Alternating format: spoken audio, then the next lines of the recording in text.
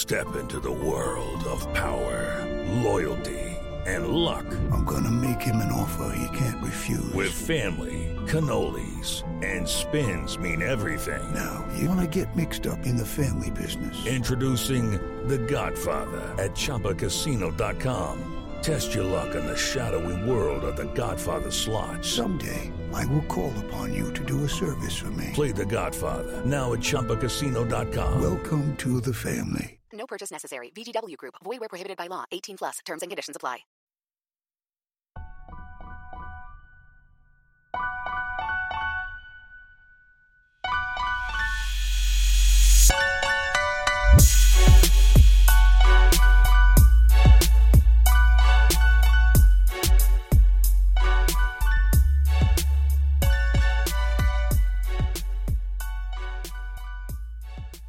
Welcome to another episode of Bro History. It is Henry Zamota and Danny Abdeljabbar. What's up, my friend? How are you?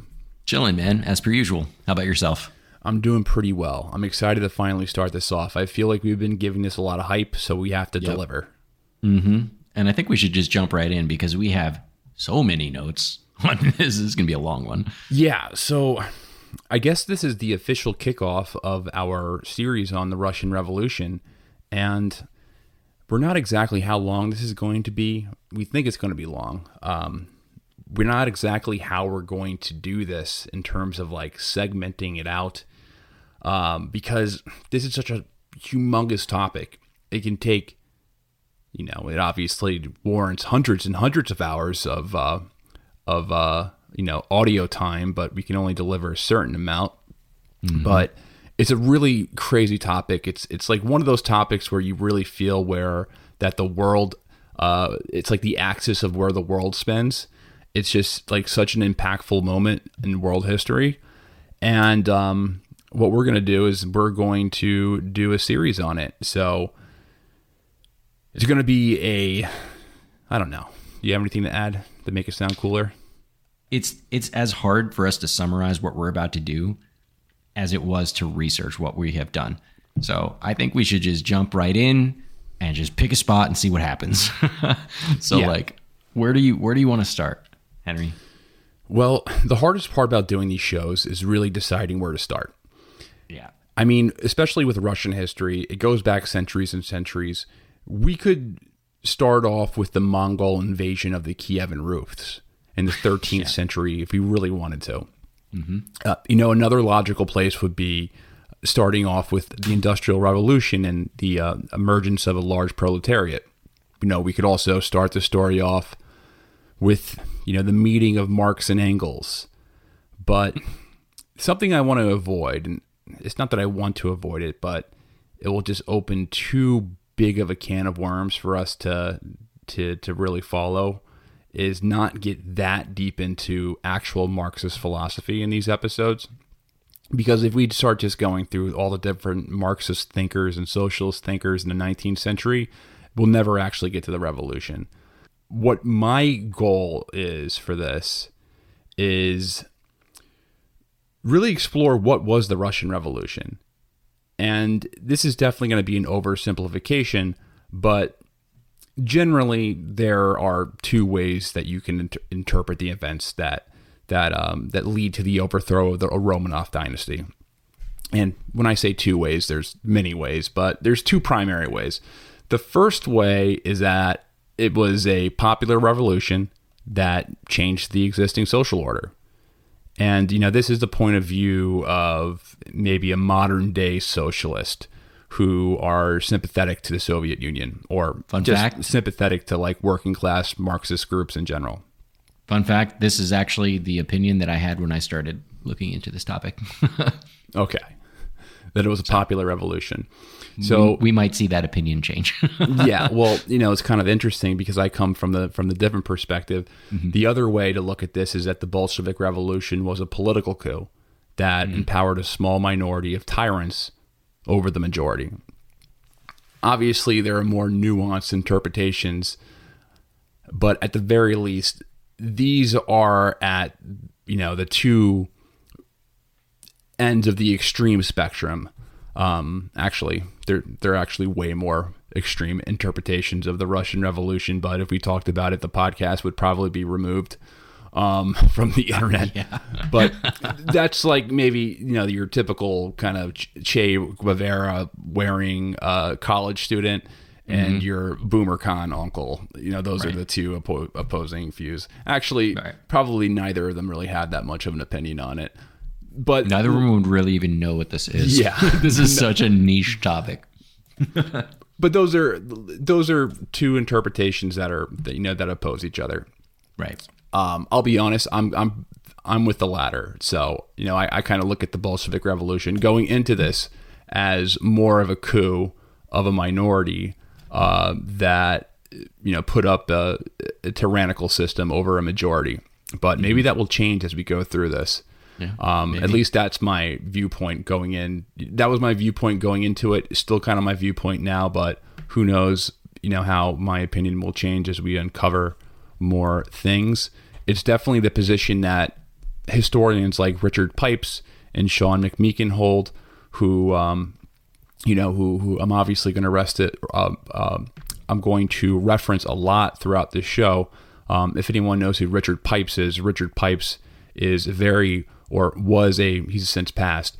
He was a very hardcore Cold Warrior from, I think he was from Poland, and he was an advisor to the Reagan administration.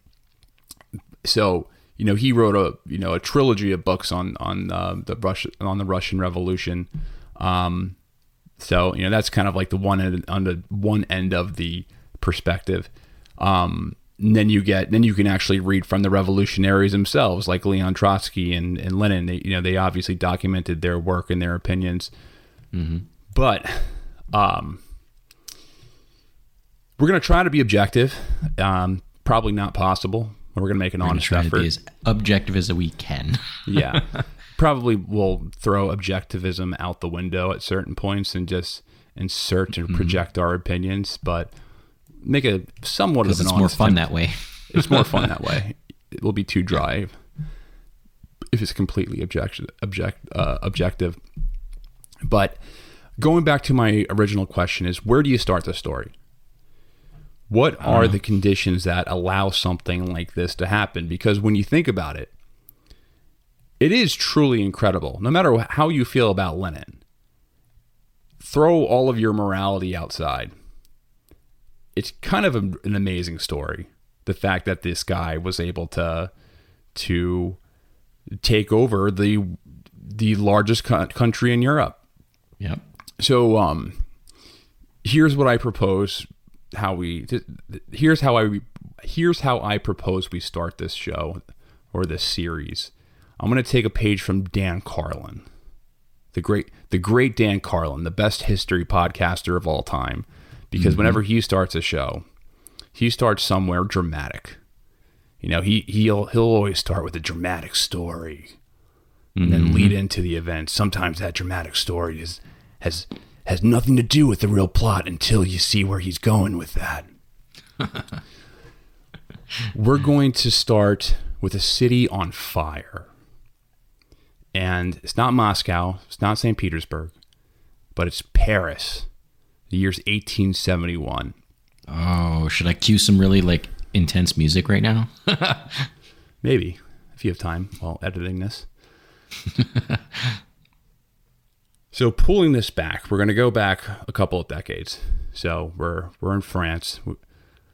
Louis Napoleon Bonaparte, aka Napoleon III, the nephew of the Napoleon, was elected president of France in December 1848, mainly through brand recognition.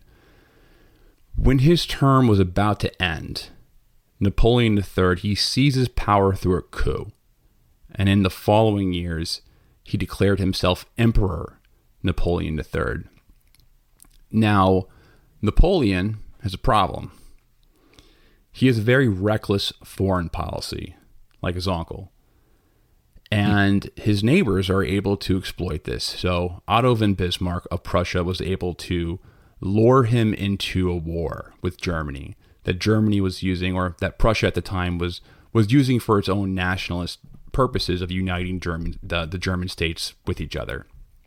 In short, Napoleon III loses this war. It doesn't go very well for him. And in fact, he's commander-in-chief of the French army. He's actually captured along with his entire army. So in response to this, an emergency government is set up in place in France to replace Napoleon. And this is when the Third French Republic is declared. Meanwhile, the Germans arrive in Paris in September 1870, and they put the city under siege. Now, this starts the ordeal that happens over the next couple of months. The Prussian siege of Paris is absolutely terrible.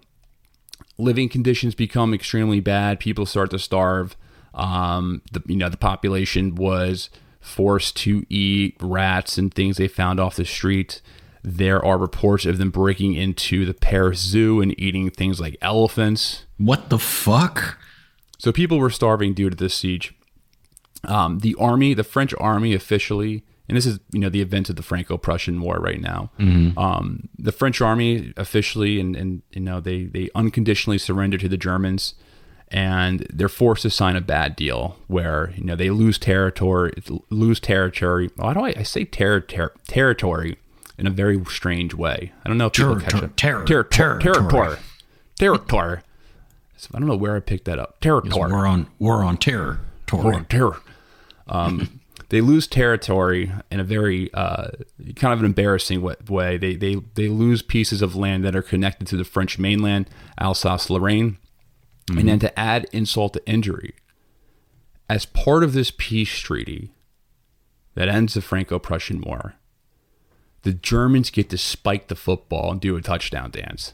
And not just, do a touchdown dance, but do a very obnoxious touchdown dance. As part of this treaty, 30,000 Prussian soldiers get to march through Paris in a victory parade. Allegedly, the French, after this march, they ran out into the streets and they started scrubbing the streets. Why? Because the German soldiers are dirty? Yeah, it was just embarrassing. They were, what's a good word for this? It escapes me. I don't know. Well, kind of makes sense why the French hated the Germans so much prior to World War I, though. It does make sense. It does. This event definitely makes the French revanchist movement make perfect sense in the context of what, the events that lead up to World War I. But going back, after the war, among Napoleon III's haters, which were many in France, there was a fear that the new National Assembly, that was now the French government, was preparing to restore the French monarchy.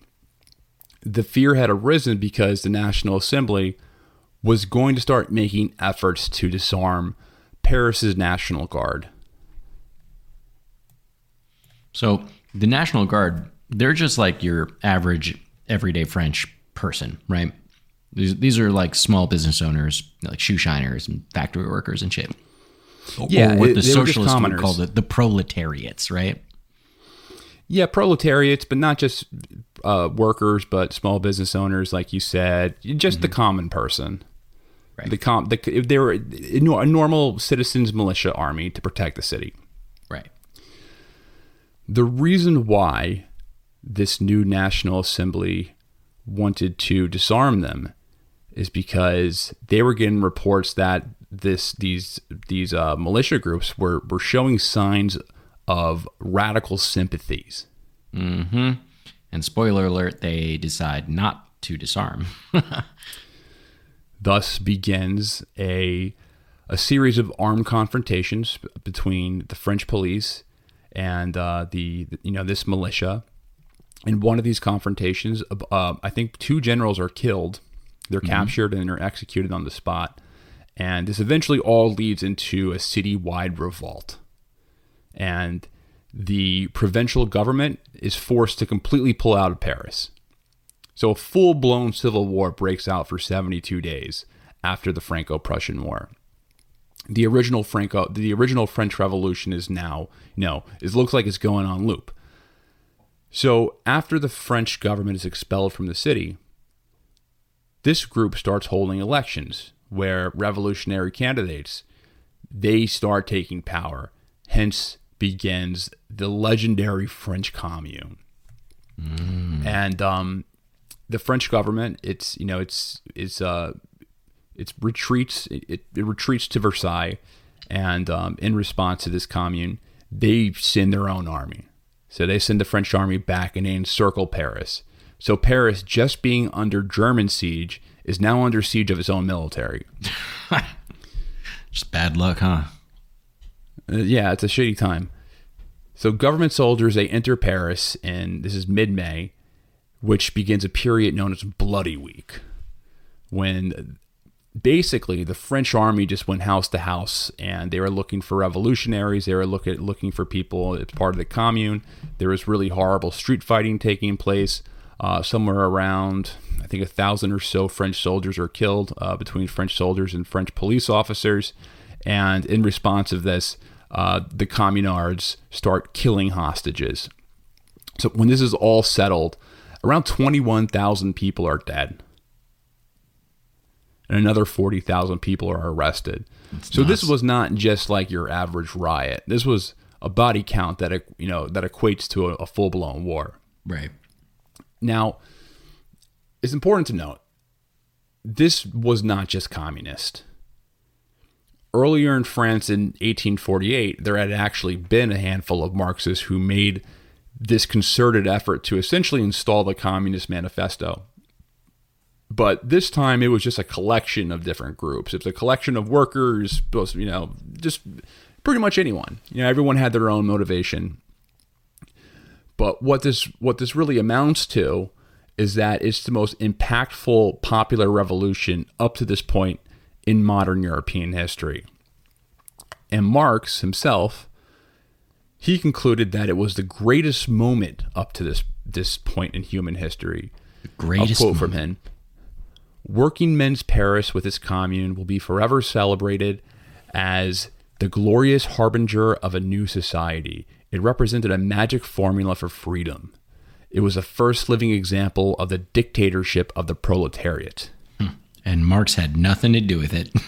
Marx had nothing to do with it. He was blamed for it, but he was in London at the time, and he was just sitting back, and he was like, "Oh, I'm not going to say he took credit for it, but he obviously was." He did a lot of "I told you so's."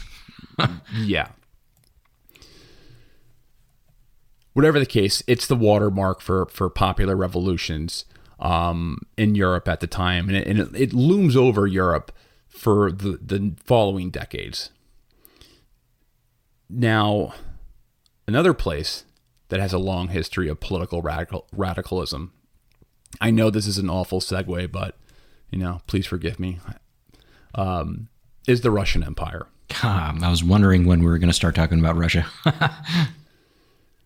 Mainly as a reaction to the centralized autocratic state. I mean, how the hell else are you supposed to take power? Mm-hmm. In fact, how do you think the Romanovs got into power in the first place? It was through a secession crisis. Before the Romanovs, there was the Rurikids, who were the dynasty that traced themselves back to the Kievan Rus. They were the lineage of Prince Rurik, one of the brothers, or I forget the full history there, but one of the brothers who comes from the Kievan Rus and starts the Russian Empire. Or not the Russian Empire at the time, but Muscovy. These rebellions, though, previously they were like squabblings between lords and the wealthy. The first real attempt at revolutionary change in Russia, with a populist political goal, was the Decembrist Revolt of 1825, and that happened after the death of Tsar Alexander I. A group of middle-ranking army officers, they try to stage a military coup and overthrow the autocracy and replace it with some type of constitutional monarchy. These were essentially nobles who had been exposed to European Enlightenment ideas during the Napoleonic Wars, when Russia was chasing France out. These were nobles who were exposed to the technology and the modernity of Western Europe. And they came back and they tried to replicate that in Russia by overthrowing the Tsar. This rebellion is easily suppressed. 5 of its leaders were hung, and I think over 100 other officers were sentenced to exile in Siberia. I'll quote from historian Alan Wood on why the revolution did not carry the weight of other movements. The major reason why the attempted revolution did not succeed was that there was no revolutionary situation. When the Decembrists decided to take to the streets, there was no national emergency, merely a minor hiccup over the royal succession. There was no economic crisis, no external threat, no breakdown in the social order, no mass disturbance. In fact, none of the objective circumstances that usually constitute the prerequisite for successful revolution, as was the case in 1917.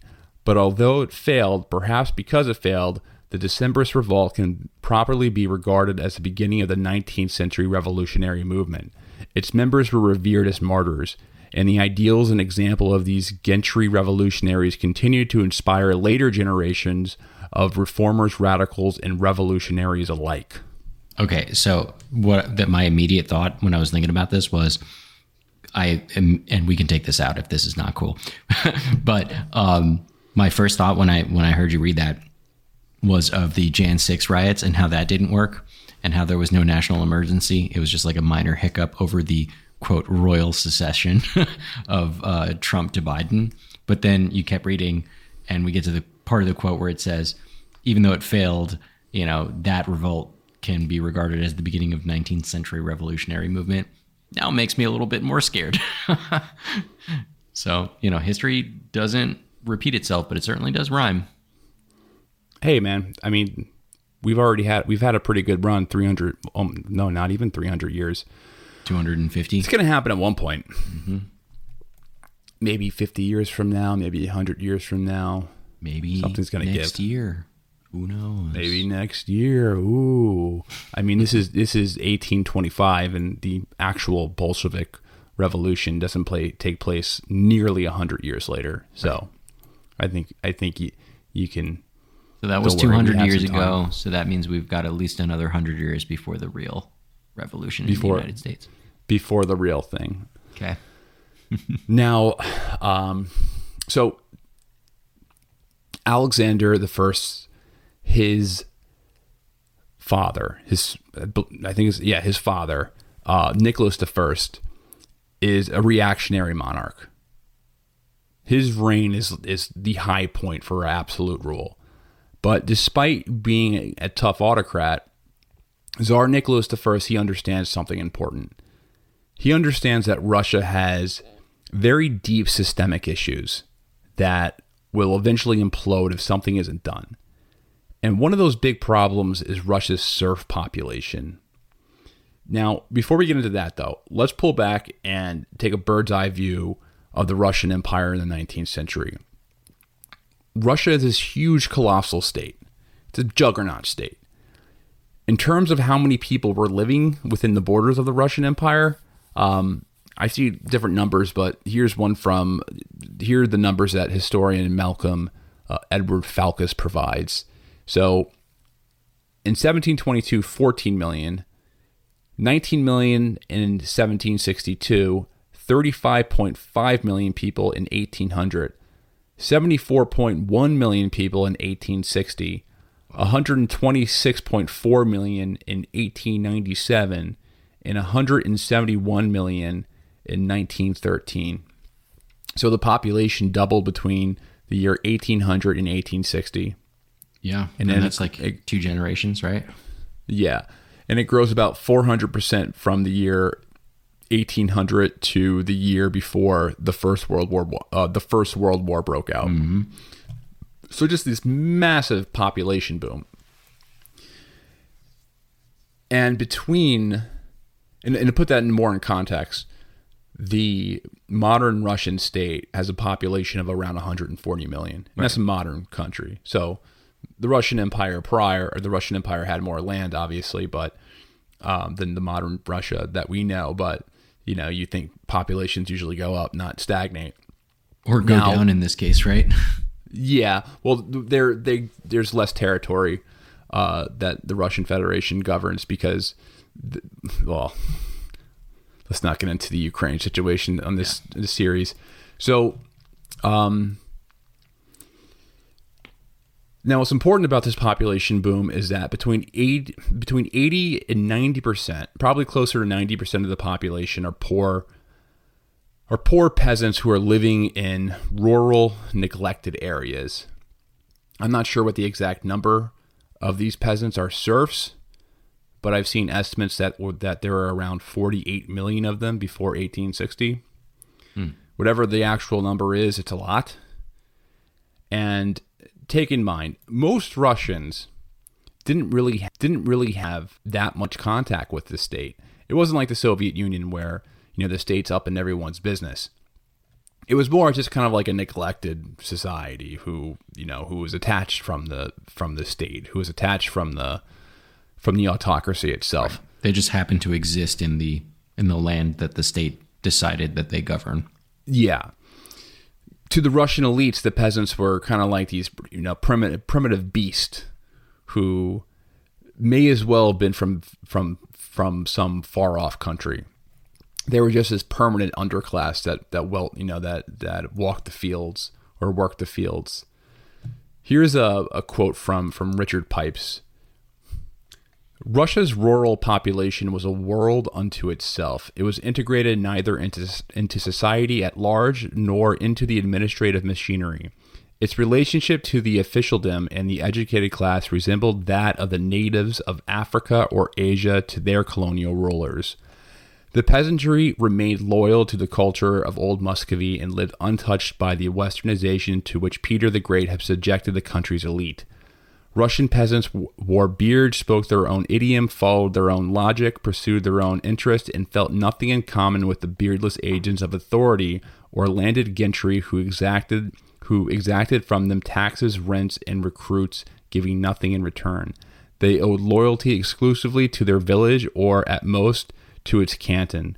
The principal legacy of serfdom, which had lasted for over 250 years, was to estrange the peasant from a society at large and imbue him with the feeling that the world was a lawless place in which one survived by force and cunning. This mentally made it very difficult to mold him into a citizen. So, interesting. Unlike a lot of other nations or nation states that are being built at the time, where you have this kind of centralized state that is really turning people into citizens through mass propaganda campaigns, really, when you think about it, through education, through media, through all this.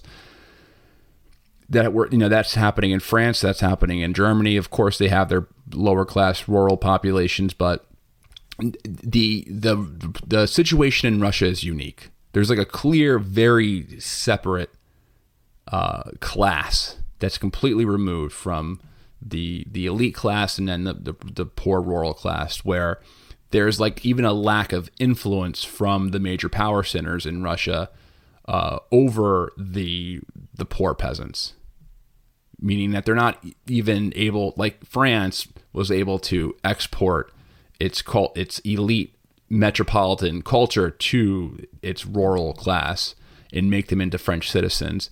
That dynamic doesn't work as much in Russia. You understand what I'm trying to say? Yeah. Totally. I think that's the point that Richard Pipes is making in this. So serfdom as a practice,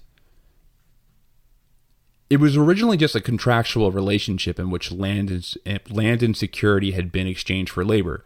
But this simple arrangement, really, when you think about it, over centuries, it developed into this really strange, bewildering, complex system. And what's interesting is that in Eastern Europe, serfdom had actually arisen much later as opposed to Western Europe. Serfdom is introduced into Russia, Ukraine area, Poland, roughly at the same time that slavery is developed into the New World.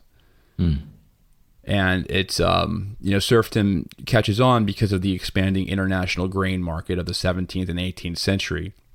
This is what leads to encirclement of a formerly free peasantry.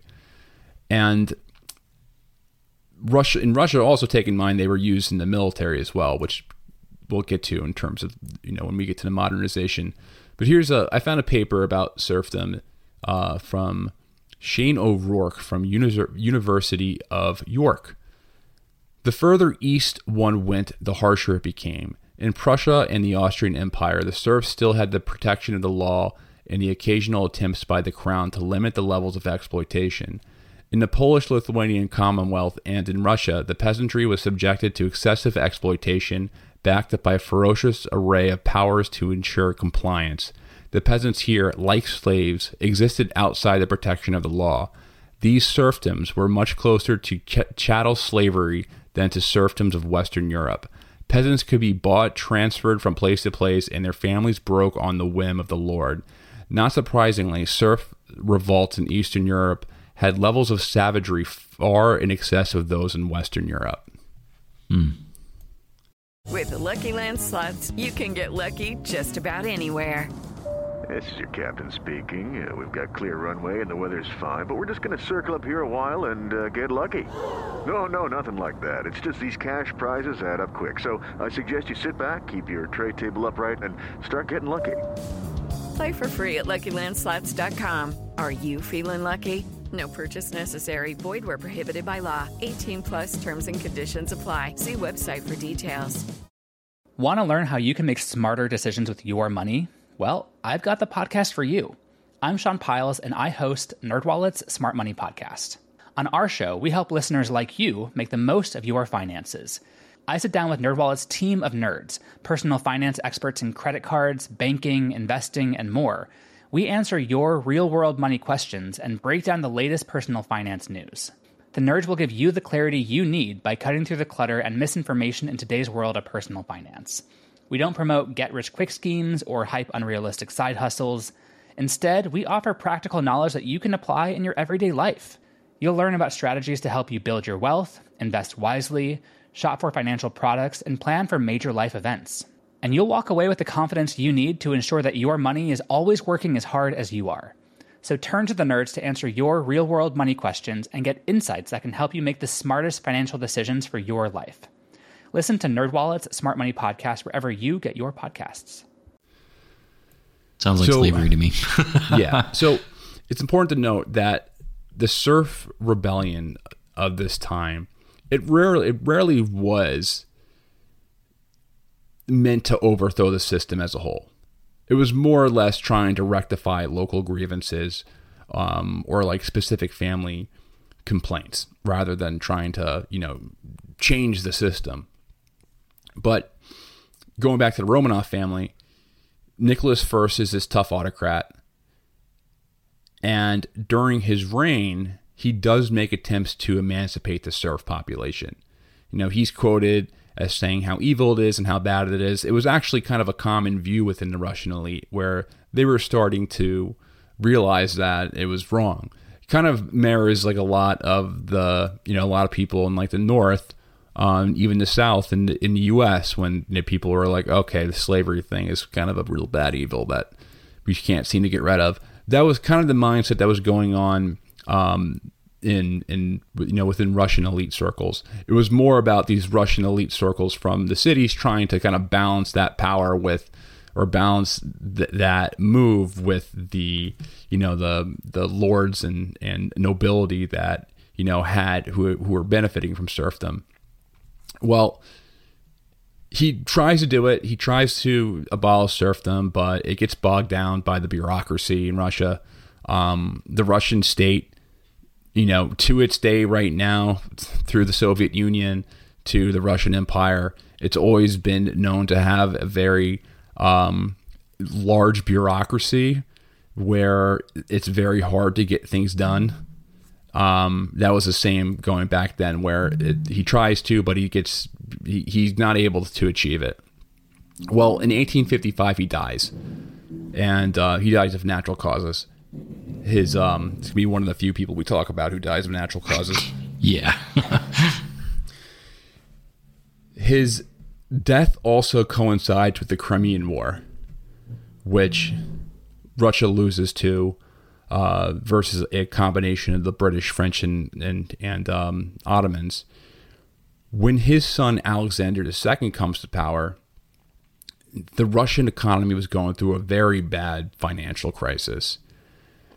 The economy was almost exclusively agricultural, while the West was industrializing and leaving Russia behind.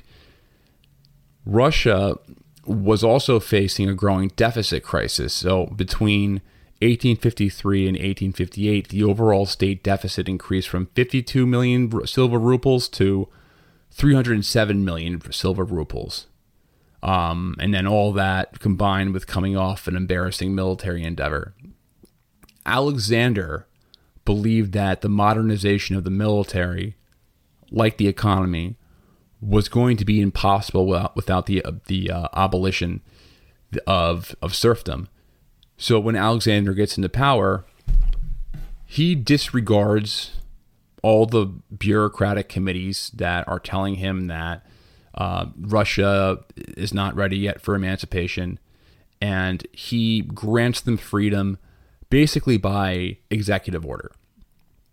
From his perspective, if serfdom were to be abolished, it's better that it should come from him rather than there be some sort of popular revolution.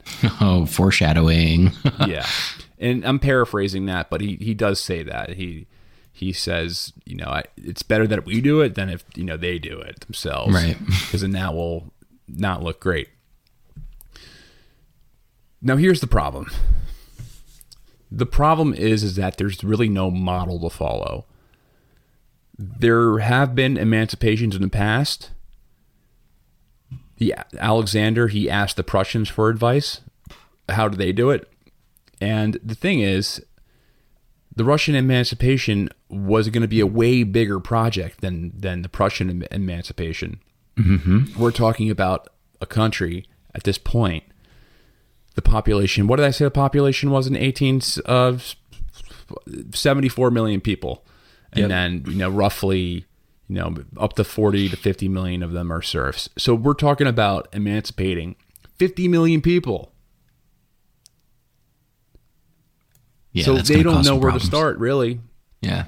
It's going to be it's going to be a huge national project, a national project that the state themselves, they're not, we'll see, or is not really capable of doing it and keeping people happy at the same time. So this is how it worked. This is the plan they came up with. Landlords would give land to the serfs and the government, and then they would issue them bonds and compensation. But they were required to make redemption payments to the government over a period of almost 50 years.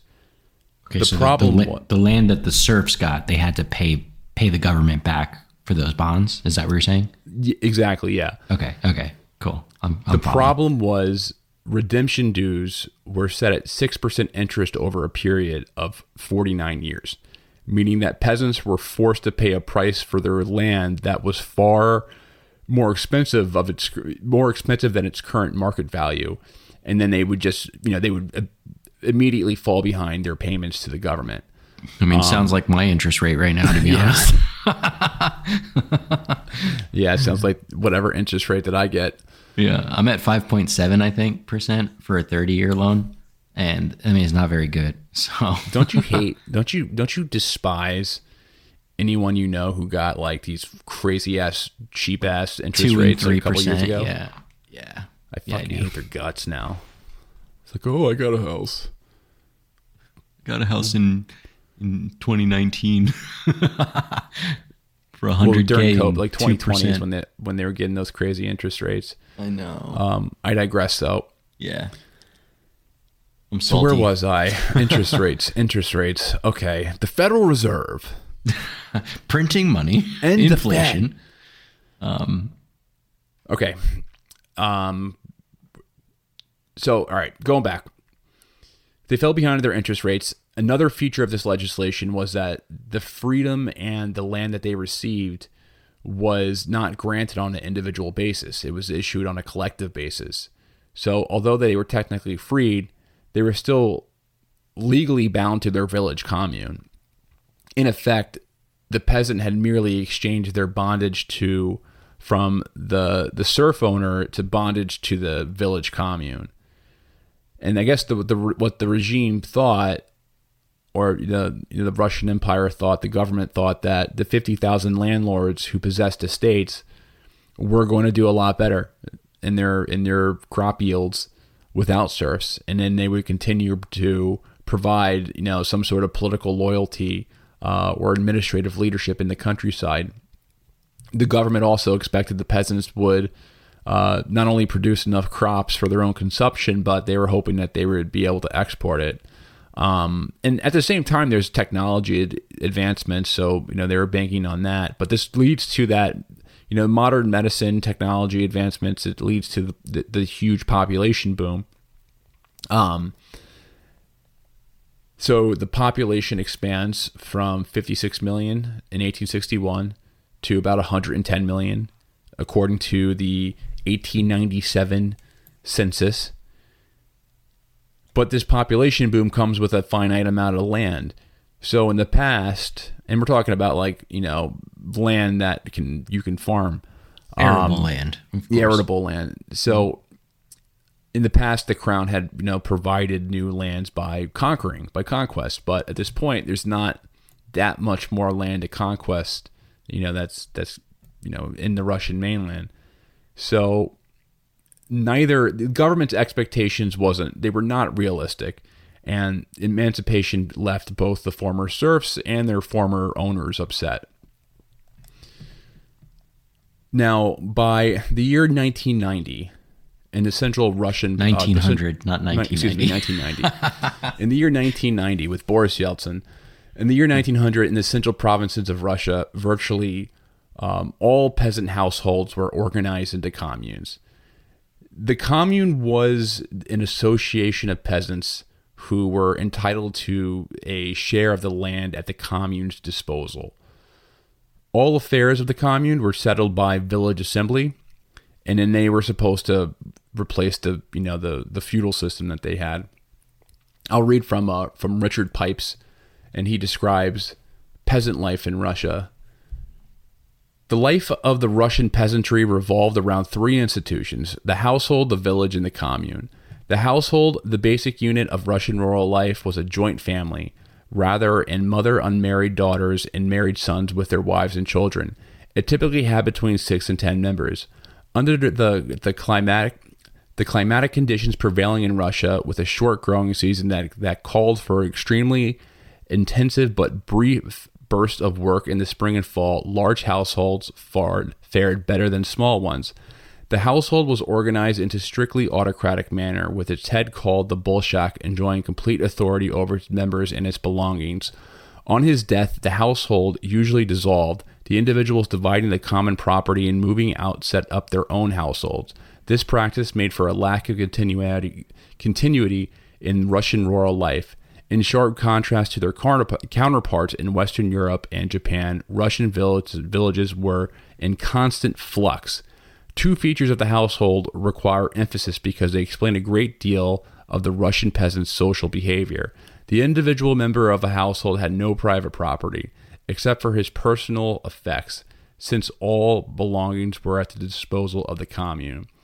He also had no personal rights, his interests being subordinated to those of the joint family.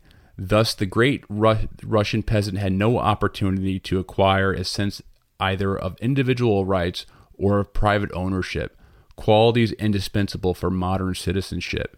He was accustomed to living under the arbitrary authority of the Bolshak and to collective ownership of means of production. The commune was not unique to Russia. Similar institutions have been identified at earlier periods of history in other parts of the world, but by 1900, for all practical purpose, it could be found only in Russia. It was a system of organizing the holding and cultivation of a land starkly different from modern conceptions of ownership. So what Richard Pipes is trying to make the point here is that the foundation of collectivism was already in place in Russia because of the rural commune traditions. Does that make sense? Right, yeah. I mean, their family units were pretty much already set up to be like the types of, socialist or communist systems that would get put together later on. Even the Bolshak sounds like Bolshevik a little bit, but I know they're totally unrelated. Well, I think the other point that Richard Pipes is trying to make is that there was no didn't have the same value of private property. Right. Since Now he everything was does collected. say that there's difference between, personal effects and private property. So private property there being like land or a home or something like that. Those things weren't private, but personal things like your clothes and like, the shit that you use on a day-to-day, you still had ownership over those things. Just want to make that absolutely clear, because a lot of people do get that a little bit confused when they're talking about like left-leaning politics, specifically socialism and communism. There's still private ownership of things, just property isn't private. Or, means of production. Exactly. Well, that would be considered property in a capitalist society or in a Western context. Yeah. So going back to Alexander's reforms, in addition to emancipation, he made it easier for people to have access to education, which creates these growing student movements, which we've been talking about in our Red Army series. There's going to be a lot of those, by the way, a lot of those callbacks to the Red Army faction. I'm actually glad that we did that first. Yeah. So student movements get wild. They go crazy. Usually they're the foundation of like some type of revolutionary sympathy. The old regime had a lot more control over what was taught in schools. Alexander II, he relaxes these policies. So middle-class students and intellectuals were, they were attracted to the message of populism. Followers of this, and there were different strains of it, and I don't have the knowledge to go through all the different strains of populism in this time period, but, one of the big ones was that, Slavic peasants, they've represented this type of mystical future. There was like a mythology around them, kind of like how Native Americans are romanticized. The Slavic peasant was romanticized.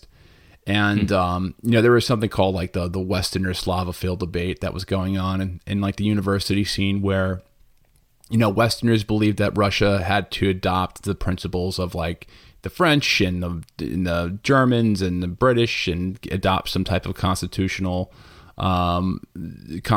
monarchy and get individual rights. They were influenced by a lot of the French socialists and then, German philosophers like Hegel. And then there is the Slavophiles. And they would argue that Russia's unique cultural and historic traditions made it basically uncompatible with Western models, and that, they should be focusing on developing their own national identity. Kind of similar to some debates that are going on in Russia right now. Yep. About Russia as like,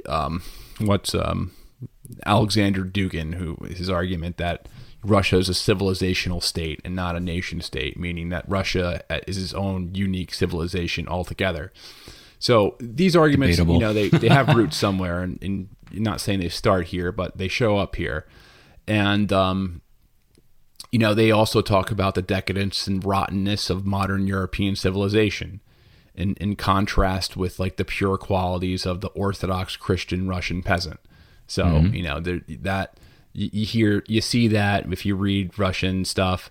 I don't read Russian, but like I read translated Russian. You hear, you see that arguments, how the West is decadent, and we're better off closing our doors to them.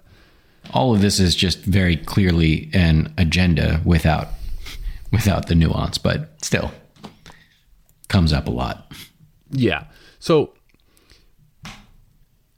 as time goes on, student movements start becoming more radical.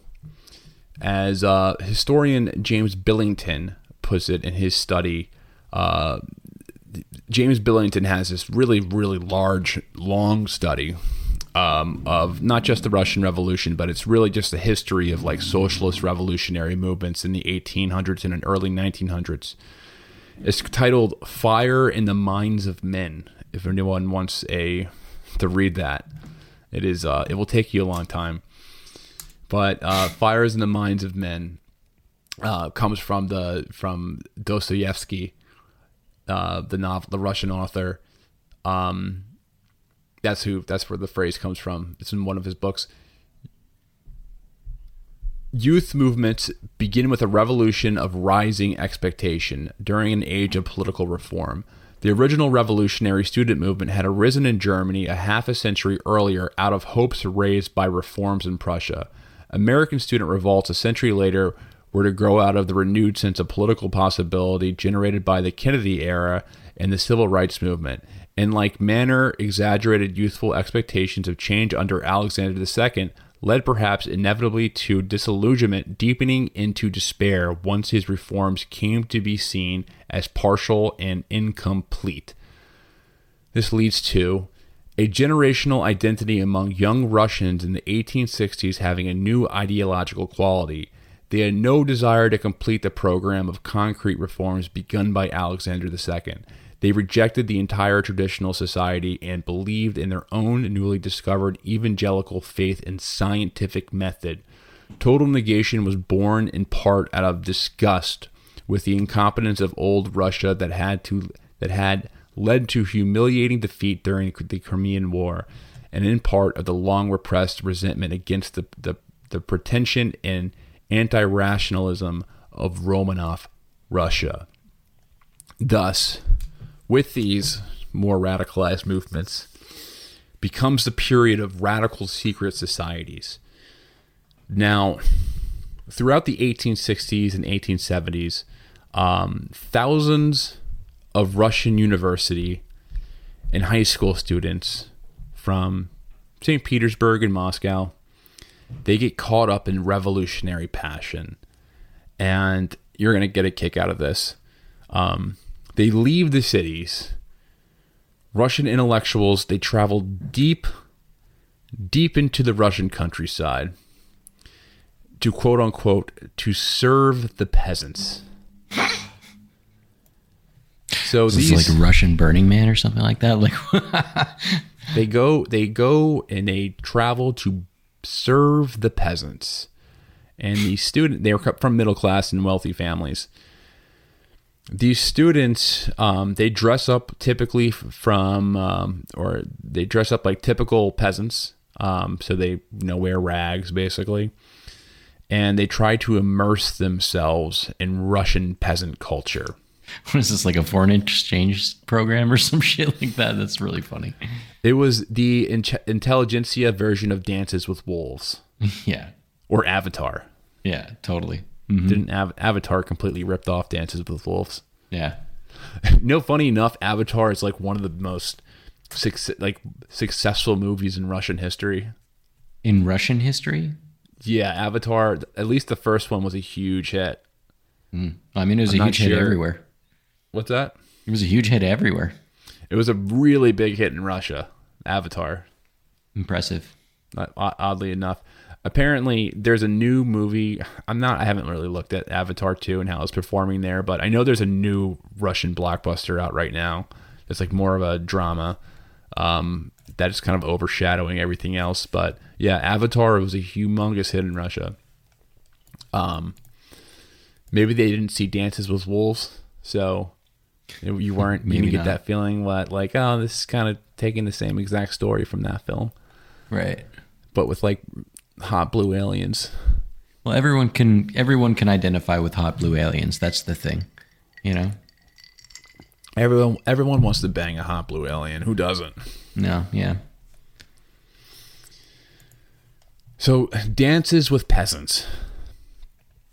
These young people, they plan to teach the peasants ideas that they were learning from, their revolutionary pamphlets that they were getting from France and Germany. And they plan to work alongside of them and merge with them and become one with the peasant. And this was inspired in large part by the belief that the Russian institution of the village commune was the shortest path to Russian socialism. The Slavic peasants, they mystically represented the ideal of the the perfect society, the future society. And then many of these students and some of the different Russian revolutionaries that there's a lot of them at this time, so we can't really go over all of them without getting dragged down a rabbit hole. So I'm sure I'm going to miss some. And if anyone who's like has hardcore knowledge into this will probably want to kick me, but I'm just going to name a few. So one of the big ones was Mikhail Buchanan. Right. Or I think it's pronounced Bakunin. Bakunin. But I keep on saying like Buchanan in my head. This complete Anglo-Saxon Mikhail Buchanan. Yeah. Mikhail Buchanan, which doesn't sound right at all, but it's just really in my head. So I'm just going to call him Mikhail Buchanan, who was actually Marx's archenemy. Yep. They weren't friends. Yeah.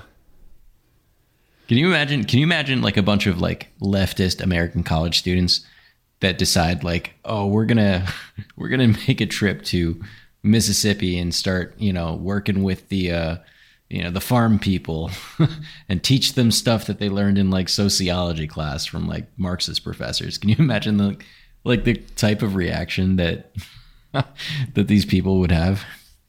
Yeah. Well, I think in America, people are kind of used to it at this point just because of television. But I mean, I imagine it's what like the reaction is if you go to like a real conservative, like, let's go teach the Taliban about gender equality.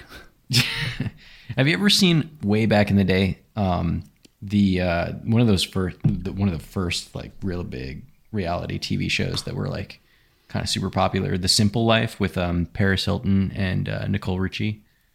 Do you remember that show? I do remember that, unfortunately. This is exactly that story. Bunch of rich people decide to go to a bunch of regular people's houses and live their lives. I don't know. I think it was a little different than that. I don't know. I think it was the same. They weren't going around that's hot for entertainment purposes and just saying that's hot. That's hot. That's hot. Oh my God. Well, this is the image that I have in my head, so don't ruin it for me. All right. Your perverted vision of this.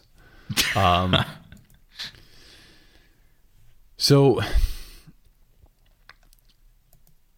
what happens is that they're rejected. So these intelligentsia groups that are going to the countryside, they stick out like sore thumbs. People are like, who the fuck is this guy?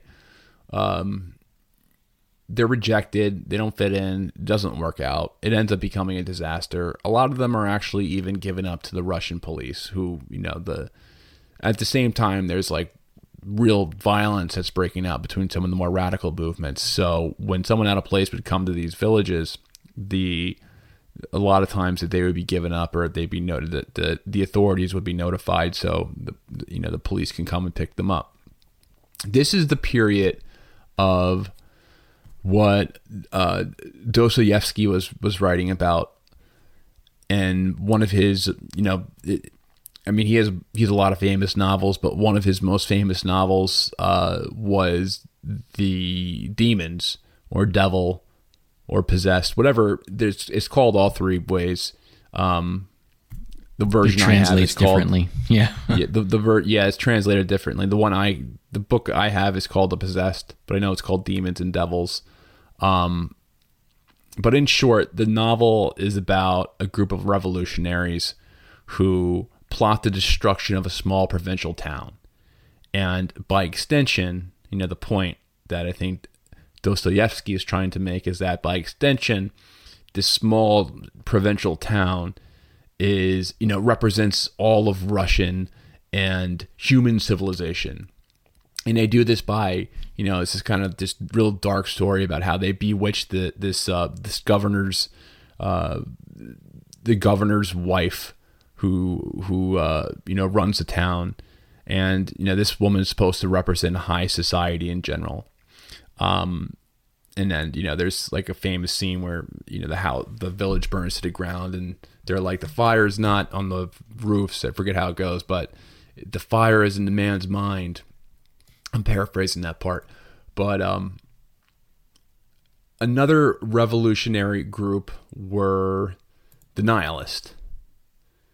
or another ideology, because there's different groups within the nihilist. They were inspired by a man named Nikolai Chernyshevsky. Nikolai Chernyshevsky.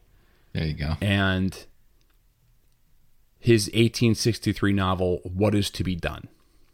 And What Is to Be Done, that's the name of Lenin's novel that he wrote in like 1902 or 1903. I forget the exact year, but he didn't copy it. He was inspired by him, but he took the name because Lenin was so inspired by this guy.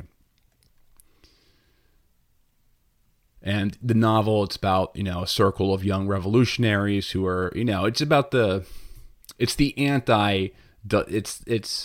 think it's the response to Dostoevsky's book, that paints revolutionaries in a bad light, or one of them is the response to the other, or I don't know if one's the response to the other or not, but it's a clap back. They represent, contradicting views.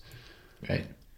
Yeah, you're absolutely right. There's a ton of these subgroups and different types of ideologies, and I actually got wrapped up into one in particular because they're really key and central to one of the points that you asked me to do some research on, which is an assassination attempt or multiple assassination attempts.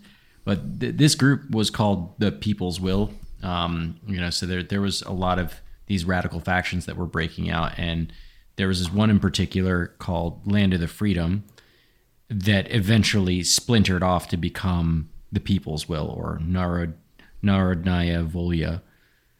So these groups were led by a man named Sergei Nechayev, and I know we've probably said about 100 different names, but I don't really think these names are super important to this particular part of the story. So you can throw that piece of information away. Unlike other activists, though, this guy, he came from serf origin, so he himself was a serf. A lot of the other activists were like, these hoity-toity, middle to upper class folks that wanted to do an exchange program. But in kind of like from the Red Army faction. Exactly.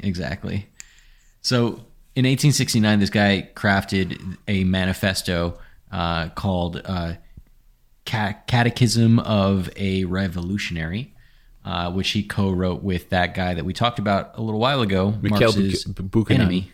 Mikhail, what do we call him again? Mikhail Buchanan. I called him Mikhail Buchanan, but I just can't. My brain just says Buchanan when I see those letters in that order, and I just cannot pronounce the Russian pronunciation. I'm sorry. And honestly, have to, okay, these people are important, and if you really, really want to get into this, you should learn these names and these dates.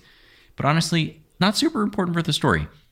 This dude it's wrote not a book. Super important to the context of what we're trying to get to, the 1917 revolution. Exactly. We can get lost in the weeds, but they're definitely important figures to the story. But exactly. If we go too far off and get into just Russian nihilism in the 1860s and 70s, then we'll never get to where we're going. We're just going to get stuck. Right. So don't get hung up over Pat Buchanan or whatever his name is. Anyway, so this book that they write, Catechism of a Revolutionary, that is kind of important. You should remember that. It kind of blended religious devotion with politics. And there's this one famous passage in it that reads, the revolutionist is a doomed man. He has no private interests, no affairs, sentiments, ties, property, or even a name of his own. His entire being is devoured by one purpose, one thought, one passion, the revolution. Heart and soul, not merely by word, but by deed. He has severed every link with the social order and with the entire civilized world, with the laws, good manners, conventions, and morality of that world. He is mercilessly enemy and continues to inhabit it with only one purpose, to destroy it. Now, I'm reading this from a totally different context, and you're listening to it from a totally different context too. And for me, at least, it's kind of hard for me to read that and be like, yeah, fucking break the system, right? Break morality, break, whatever. But I mean, obviously, this guy's a serf, right? He came from a situation in a context that fucking sucked. right? And for them, and for a lot of these revolutionary people, with these thoughts, the only way to make any real change is to break the wheel, right? I'm Jane Perlez, longtime foreign correspondent and former Beijing bureau chief for the New York Times. I've been a foreign correspondent in lots of places: Somalia, Indonesia, Pakistan, but nowhere as important to the world as China. I mean, China is not dropping anti-democratic paratroopers into Montana. But of course, we did see things like the weather balloon/spy balloon riveting the whole country for a week. This is Face Off, an 8-part series in which we'll take you behind the scenes to key moments in the tumultuous U.S.-China relationship. We'll speak with a diplomat, a spy, a tech reporter, a U.S. admiral, even Yo-Yo Ma. Plus, my pal and noted China historian Rana Mitter joins the conversation. We'll look at what's driving the two nations apart and explore whether anything can help bring them back together. Face Off launches April 9th. We all know how important it is to keep your eye on the money, and not just your own. To follow trends, track financial situations, follow gains and losses, check out the Yahoo Finance podcast. Every day, we'll give you a quick overview of the latest market and financial news that you need to know. You'll be able to hear about the biggest headlines in the business world in 3 minutes or less, right after markets close. It's perfect to listen to while you make another cup of coffee or work out a new budget. Check it out now. Listen to Yahoo Finance wherever you get your podcasts. That's Yahoo Finance wherever you get your podcasts. And so this book was so much of a big hit with the youth in Russia that, the group Land and Liberty was formed. And their main goal was to destroy the state and the status quo and give Russia back to the peasants. But the topic of how to destroy the state was a bit of a debate among their group members. In particular, whether the use of terrorism should be allowed as a means to that end was a bit of a hot button topic. So in October 1879, the Land and Liberty group, they split into two factions. One faction was the terrorists that we were talking about. So they are Narodnaya Volya, or translated the People's Will. And then the rest of them formed a different group called the Black Repartition. And that group basically rejected terrorism, and instead they supported socialist propaganda campaigns among workers and peasants. So basically, just going up to workers and handing them pamphlets, I guess. Anyway, we're going to be talking mostly about the People's Will because they're the interesting group. Don't condone any of the things that they did, but honestly, they made a lot more interesting things happen. So people from this People's Will group, they were already kind of up to some nefarious shit before the subgroup was formed. They were doing things like bank robbery and murders and stuff like that. And they would suggest that, when they would do these acts, they would say, hey, we're part of a larger, organization, a larger revolution called the, quote, Russian Social Revolutionary Party, which that actually didn't exist. There was no such Russian Social Revolutionary Party at the time. But the name itself, it was legit and fairly scary sounding enough of a group name where people took them seriously. And the reality was that this group of the People's Will, these terrorists, it was like 30 to 40 people tops. And this really reminds me, Henry, of the West German Red Army faction, who we talked about on a few episodes here, who basically turned the entire, West German, country upside down for like 22 people. Yeah. Just going back to that and reflecting on that, on those episodes that we did.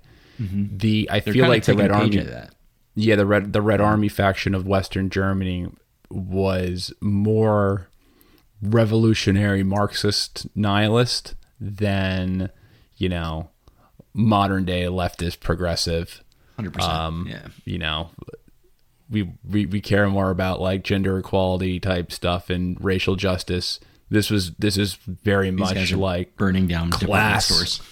Class warfare, burning down the system. Yeah, for sure. But yeah, so you got to hand it to these And that left-wing shit terror didn't groups exist back in the 1870s, by honestly. the way. So just to add that, gender equality, what? Yeah, that wasn't a thing.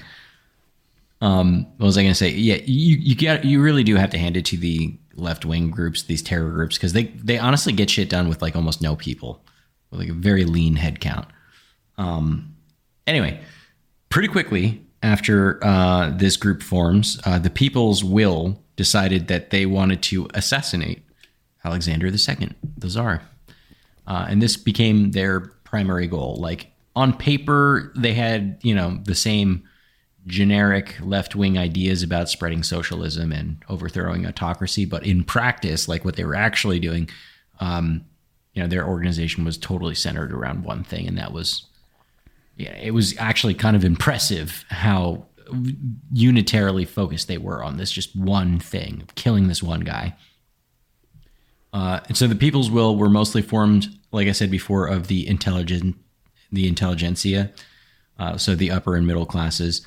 And, in one way, it helped them a lot that was their makeup, because it helped them to gain a lot of popular support among those groups. And this is especially important in the money department because, we talked about this when we were talking about the Red Army faction. Was the first thing that all terrorists need to do terror is money. So, I read about some, upper and middle class folks that were sympathetic to these groups that literally donated their entire fortunes to the cause, So there's that. But, anyway, before Alexander II, spoiler alert, he does end up getting assassinated in 1881 on March 1st. But before that, there were at least 5 unsuccessful attempts on his life. And most of them were carried out by this group that we're talking about, the People's Will, which is why I took over that background context. And I want to talk about all of them. And honestly, when I was doing this, it was super fun. It was almost as crazy, I'm going to say, as, Franz Ferdinand's assassination. The only thing that I think makes Franz Ferdinand's assassination a little crazier is because all the attempts happened on one day, and it all kind of happened all in one go. Whereas these ones happened over a couple of years period, which by itself kind of still feels a little crazy. Anyway, it was fun. The craziest assassination, though, to me, is the 1903 Serbian regicide of King Alexander of Serbia. Is that the one that got filmed? No. We did a whole episode on this. And we've done like hundreds of episodes.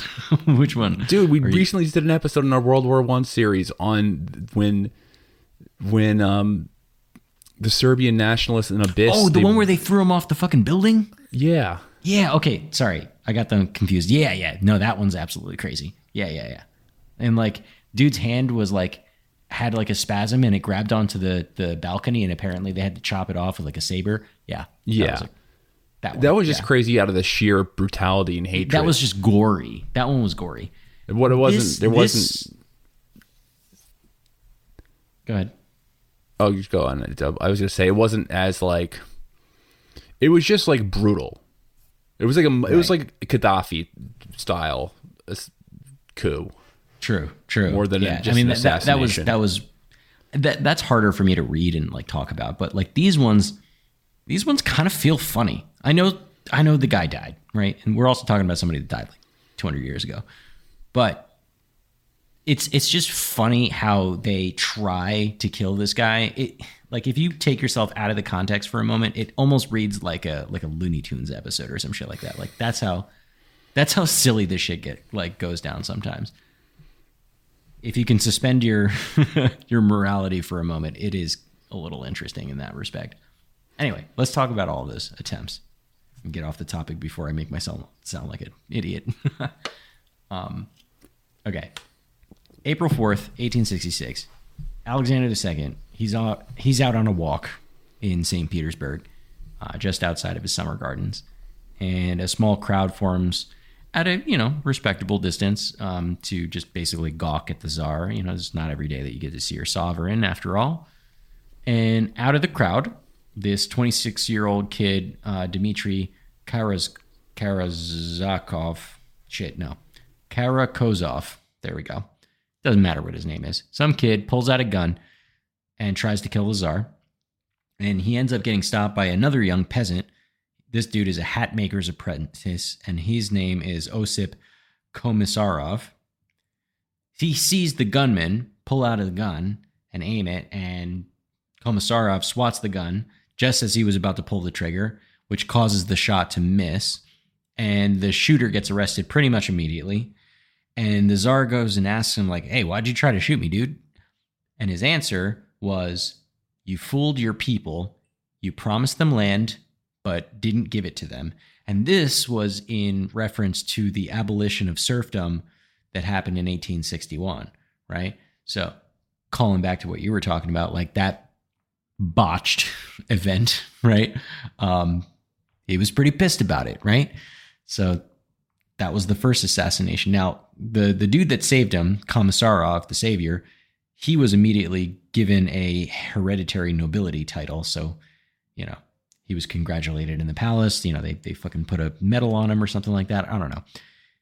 That's pretty nice come up for a hat maker's apprentice, but, you know, kind of an interesting story that, you know, just in the right place at the right time. Save the Tsar. Get a medal. That was the first attempt. Second attempt is in May of 1867, and that was about a year after the first attempt. Alexander II is in Paris this time with his sons Vladimir and Alexander, who would later become Alexander III, and they were attending the World Fair. And so he and the French Emperor Napoleon III, who we talked about early on in the beginning of the show, they were in a carriage leading to an event when some 21-year-old Polish kid comes out of nowhere. His name is Anton Berezovsky. So he runs up to the carriage and shoots at the Tsar at like real close range. Or at least he tried to shoot at the Tsar because his gun exploded. The gun straight up exploded and the bullet ended up hitting a horse. You know, so poor horse. He gets caught immediately and confessed that he did it to free Poland, which at the time, of course, was part of the Russian Empire. 4 years before that assassination attempt, of course, Alexander II had violently put down a rebellion in Poland. So there's obviously ample motivation for this kid, you know, to try and kill him. But it's just comical how his gun just straight up exploded. He was right there. Of all the things that could have happened, Alexander II had some really great luck in that respect. So this gunman's family ends up getting punished for what the gunman did, and they get exiled. And he gets 40 years of hard labor, and actually, you know, did most of it and was set free in 1906. So he didn't die throughout the entire hard labor, which is crazy. Third attempt was on April 2nd in 1879, and is when Alexander was out on another walk around the Winter Palace, this time without any guards. And in this case, this guy was either ballsy or stupid because, you know, after 2 attempts on his life, he's still walking around outside with no problems. But evidently, and I read this, is that he got into the habit from his father, Nicholas I, who also used to go out and walk without guards. So, you know, he's out there being like, I'm not afraid. I'm going to do whatever I want. Take a walk. Anyway, he's on his walk. And the Tsar, some dude runs up on him and shoots him at like medium range. And miraculously, again, I swear, the Tsar has such great like dodging skills or some shit because he misses. Gunman misses. And that shooter was 32-year-old Alexander Solovey. And this guy was a nobleman and also a member of the People's Will. Anyway, shot number 1 misses the Tsar. And the Tsar just hauls ass or runs away for his life. It's probably the first time he's ever had to do that, which is funny. Soloviev catches up with the Tsar and fires 2 more shots at closer range. Again, both shots miss. And I swear all of these gunmen are like stormtroopers because they cannot hit a mark, like at all. I judge them for being a terrible shot, but also, you know, thinking about it realistically, I've never had to like shoot a gun after running. I've never had to assassinate a Tsar before, so I can't really speak to that experience. No. Anyway, So a military officer that happened to be in the area, he catches up to them. And this is something I read, but I don't fully understand. Apparently, the military officer whacks the gunman with a saber, right? But just like whacks him. And he did it so hard that the saber bent. But like, why not just cut the guy? Like, I don't understand what's going on here. Did he hit him with the backside of the sword or like the side of the sword? Did he just suck at his job? Like, I don't understand what went on there. But he whacked him. He whacked him with a sword. And, you know, the gunman manages to get off another 2 shots and runs away. Both of those shots miss, but he eventually gets caught a little later on. And this guy ends up getting hung in front of a crowd in St. Petersburg. I forget exactly how many people were there, but it was like tens of thousands of people. Like, they made a whole big thing about it for the 3rd attempt. All right, 4th attempt. There's a lot of these guys. On November 1879, the People's Will, they catch word that the imperial family were going to be on their way back from Crimea to St. Petersburg, and that they were going to be traveling by train, and that they were going to be passing near Moscow. So they decide to blow the train up, right? Pretty good idea. Now, normally, the way that the Tsar would, you know, travel is that they would send off a first train ahead of the time, and that train's going to be carrying like all of the Tsar's stuff, you know, like all the things that the Tsar needs to do Tsar stuff, and also all of the servants that the Tsar needs. This way, when he would arrive, he could just get off the train and, you know, he's not going to want for anything. He has everything he needs. It's already set up for him. So the People's Will, these folks, they set up 3 bombs along the route, right? Because one isn't going to be enough because they've tried to kill him like a million times. So they need to have some backup plans. So they put one in Odessa. One is near Alexandrovsk in the Zaporozhye region in Ukraine, now modern day Ukraine, of course. And the third one was like near Moscow. So for the first bomb, the train ends up changing directions last minute, and it actually didn't go through Odessa, so that plan failed. The second bomb, it just straight up didn't explode. Like, the bomb didn't work. And now for the third bomb, and this is the just most comical of this. The third bomb, the lead train with all like the Tsar's stuff and you know all of his servants, it was having some technical problems in Kharkov, so they just did a switcheroo and they're like, all right, let the Tsar's train go up ahead. But the terrorists are expecting the Tsar to be on the second train, not on the first train. So they just go ahead and let the Tsar through without blowing up the Tsar's train.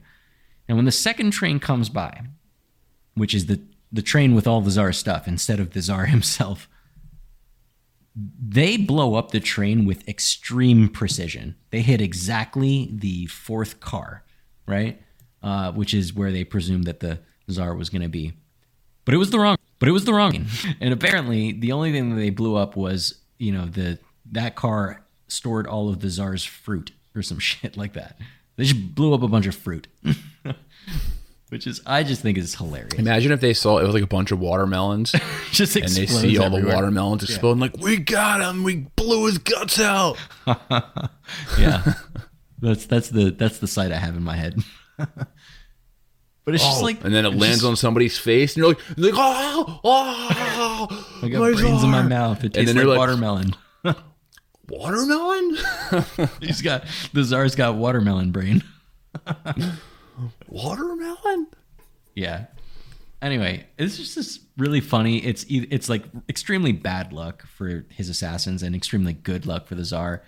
All of it is just, you know, if you can suspend again the idea that they're trying to kill somebody, you know, it's kind of funny. All right, 5th attempt. There's this 22-year-old kid. His name is hard to pronounce. His first name is Stepan. And he's also a member of the People's Will, the terrorist group. Anyway, he goes and gets himself a job in the Winter Palace as a carpenter. You know, and all of the help, you know, in the palace, all the servants, they're allowed to sleep in the palace in like this special apartment that's under the dining room. So over a year's time, this kid somehow sneaks in 100 pounds of dynamite and hid it all under his bed. Like, how the fuck does somebody do that without getting caught? It's a freaking miracle. Or over a year's time. Over a year, this dude is sneaking in like a little bit of dynamite, a little bit of dynamite, a little bit of dynamite, and putting it under his bed. Eventually, he has 100 pounds of dynamite under his bed. That's crazy. Guess you sneak in a pound at a time, right? I guess so.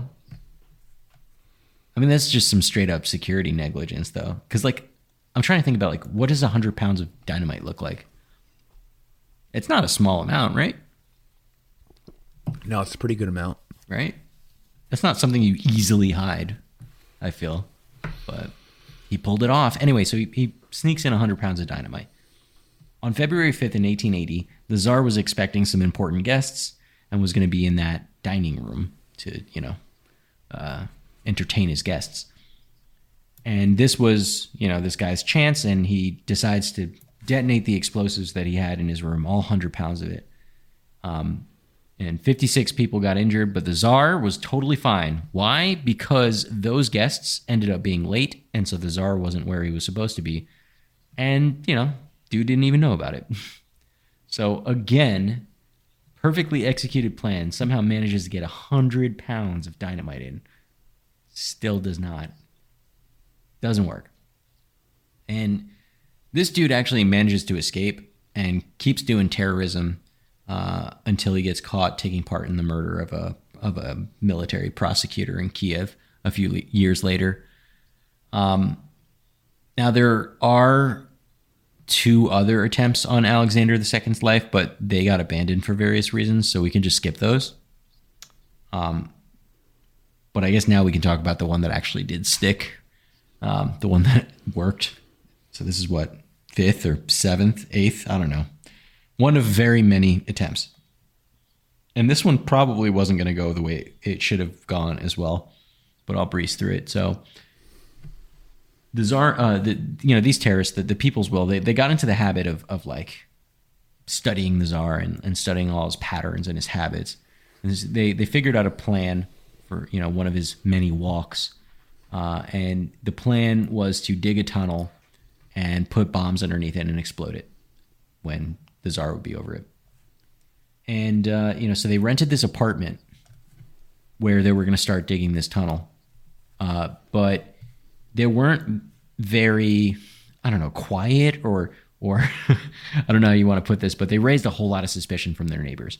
And so somebody snitched and their apartment got raided.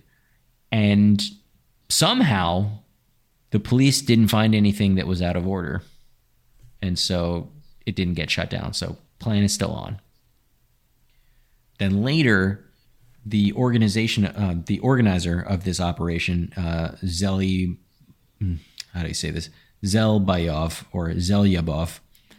this dude gets arrested for something totally unrelated. And obviously this threatens to bring down the whole operation, but somehow plan still manages to survive after even his arrest. And very much like a lot of the attempts that came beforehand, the Tsar, on the day that they decided to, blow up this tunnel that they dug out, the Tsar decided, I'm going to go visit my cousin today instead of doing what I was supposed to do. And, obviously this meant that he wasn't going to be traveling along the route where the tunnel was. So instead they had to switch to plan B, which was, using these 5-pound homemade hand grenades. And so they set up along the route that they knew that the Tsar was going to take to go see his cousin. And 2 of them managed to throw the bombs. And these bombs didn't actually kill the Tsar, but actually wounded his troops. And kind of stupidly, the Tsar gets out to check on the troops. And at long last, the terrorists threw the last set of bombs, which end up killing the Tsar. And that was it. They finally got him after like 10 tries. Yeah, Nicholas, I think the story is that Nicholas II, they saw him bringing in either his wounded body or his grandson. And now his wounded body or his dead body. The sucky part is that killing this guy, and I'm sure we're going to talk about this in the next string of things, but killing this guy really just gave way to Alexander III, who was actually a huge pain in everyone's asses, particularly for these folks that were in these revolutions. So, they should have stuck with the devil that they knew, in my opinion. Yeah. So next episode, we're going to cover the backlash that this sets off. Mm-hmm. The creation of the Russian Empire's secret police, and really the battle that ensues between revolutionary movements and the Russian secret police, the Okana. And then we'll see how this goes. We're trying to fit this into a reasonable hour or a reasonable time, but also cover as much that we think is relevant to the story of the Russian Revolution. And we're still decades away from 1917, but we'll get there. we're going to get there. Okay, let's wrap this one up. So thanks everyone for listening to another episode of Bro History. It means so much that you guys listen to us week in and week out. If you want to support our show, the easiest way is to rate and review the podcast. Rating and reviewing the podcast is the number one way to support our show, whether you're listening on Apple, whether you're listening on Spotify. Especially on Spotify. If you can rate us. What's that? Especially on Spotify. Yeah, especially on Spotify after they deleted our podcast feed. But we should be back as of now. So rate and review the podcast. And you can also join our Patreon. And in our Patreon, you are going to see episodes that you're not going to see on our feed. So usually episodes that we record a couple of weeks earlier that we plan on releasing later. So early access and extended access because we record longer episodes and have extra content in those. And then you get access to our Slack. In our Slack is this secret society of special friends. And I think you guys will all enjoy joining our Slack community. So, do that and have a wonderful day. And we will look forward to talking to you next week. Peace. Peace.